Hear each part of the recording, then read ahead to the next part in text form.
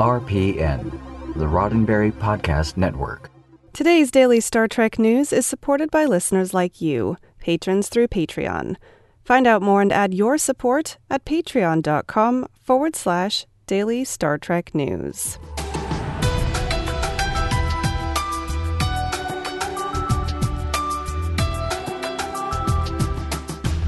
Hello and welcome to your daily Star Trek news from the Roddenberry Podcast Network.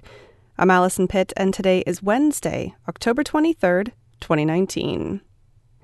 On today's show, Michael Chabon reflects on writing fan fiction for Star Trek Picard. Wilson Cruz and Anthony Rapp discuss changes for Colmets in Discovery Season 3. And Viacom's CEO Bob Bakish reassures shareholders over the dropping price of stock ahead of the CBS and Viacom merger.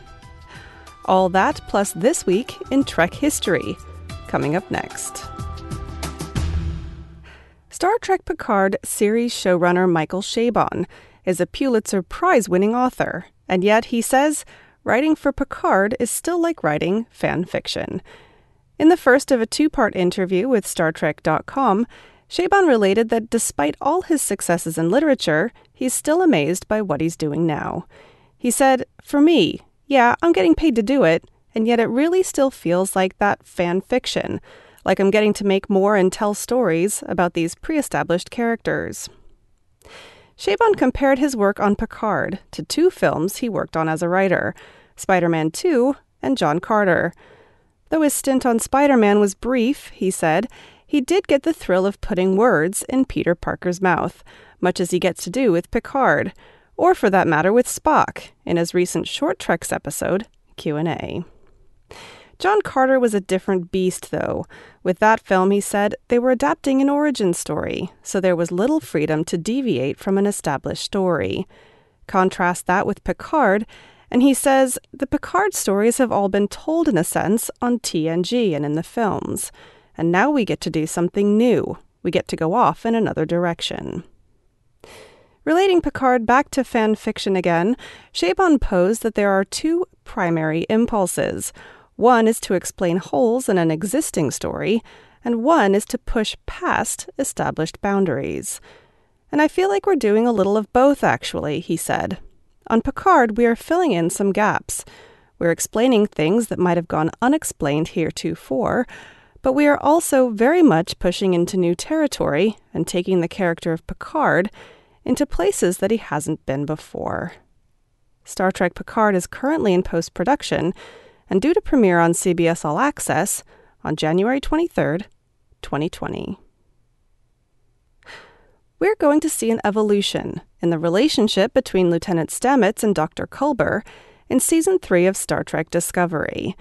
At least that's what the actors behind those roles, Anthony Rapp and Wilson Cruz, told Showbiz Cheat Sheet at PaleyFest New York earlier this month.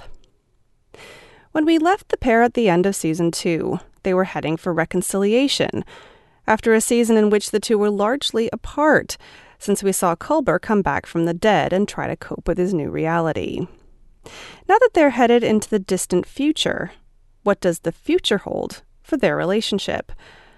Rapp said that from Stamets' point of view, I don't think there's any hesitancy. Once he's back, he said. Cruz echoed a similar sentiment, talking about Culber. Culber is coming to Stamets as a newly realized person, strengthened in many ways and more willing to assert himself than he was before his bitter demise. Cruz does acknowledge, however, it creates a different dynamic in the relationship.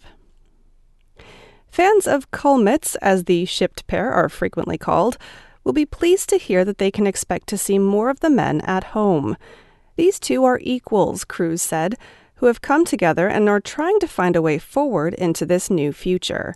And so I think we see them much more in domestic bliss than we had in the past. Naturally, with a return to normal for the two, also comes growth.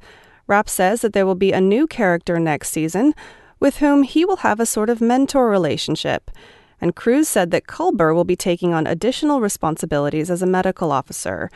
He said he's really taking on some responsibility for people's mental health and getting them through the difficulties of being in a new future and in a strange place.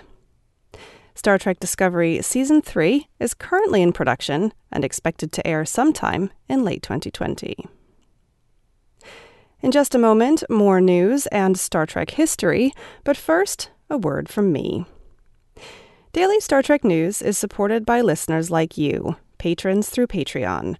And all this week, I'm looking at ways that your financial support helps keep me going. Today, it's hardware and software. One of the wonderful things about doing a podcast is that the barrier to entry is really low. Anyone can start a podcast with just some way to record and somewhere to publish it. But there are advantages to upgrading your tools. I use a professional mic and editing software because they make my workflow run smoother. I timed it last night. Recording and editing took 33 minutes flat. And a big part of that is knowing that my mic always sounds right and my software is reliable. And my patrons help me pay for those.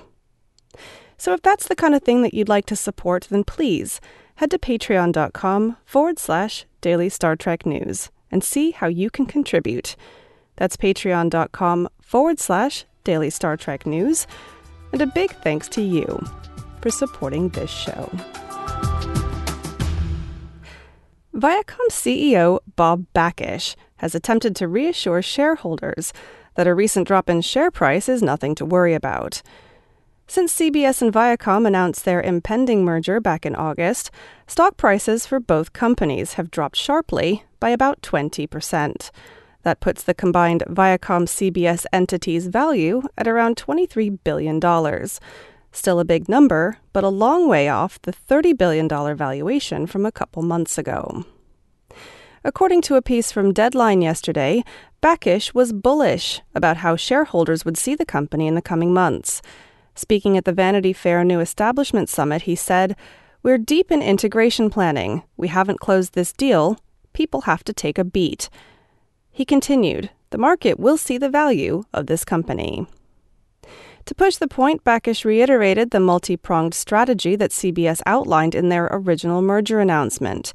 He said, "I believe Viacom-CBS as a combined company is looking to supply as many segments as possible." There's no firm date for the CBS-Viacom merger to be completed, but a deal is expected to close by the end of this year. And now, a look back into Star Trek history. It was this Friday, October 25th, in 1993, that the Star Trek The Next Generation 7th season episode Phantasms aired. In the episode, Data experiences strange dreams, while the ship's warp drive is mysteriously out of order.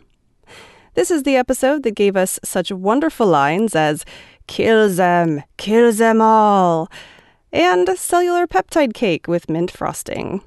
It's also the subject of the latest episode of Trek Favorites by my friend Chuck Joyner, with special guest, me.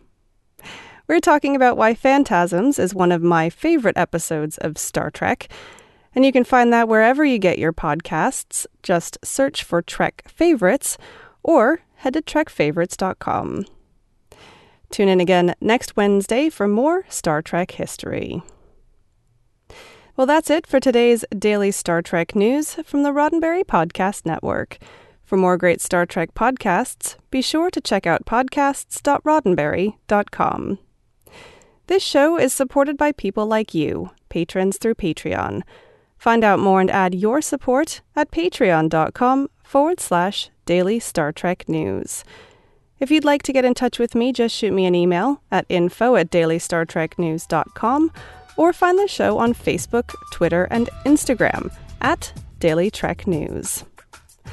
I'm back tomorrow with more of the Star Trek news you need to know and the weekend's Star Trek events. I'm Allison Pitt. Live long and prosper.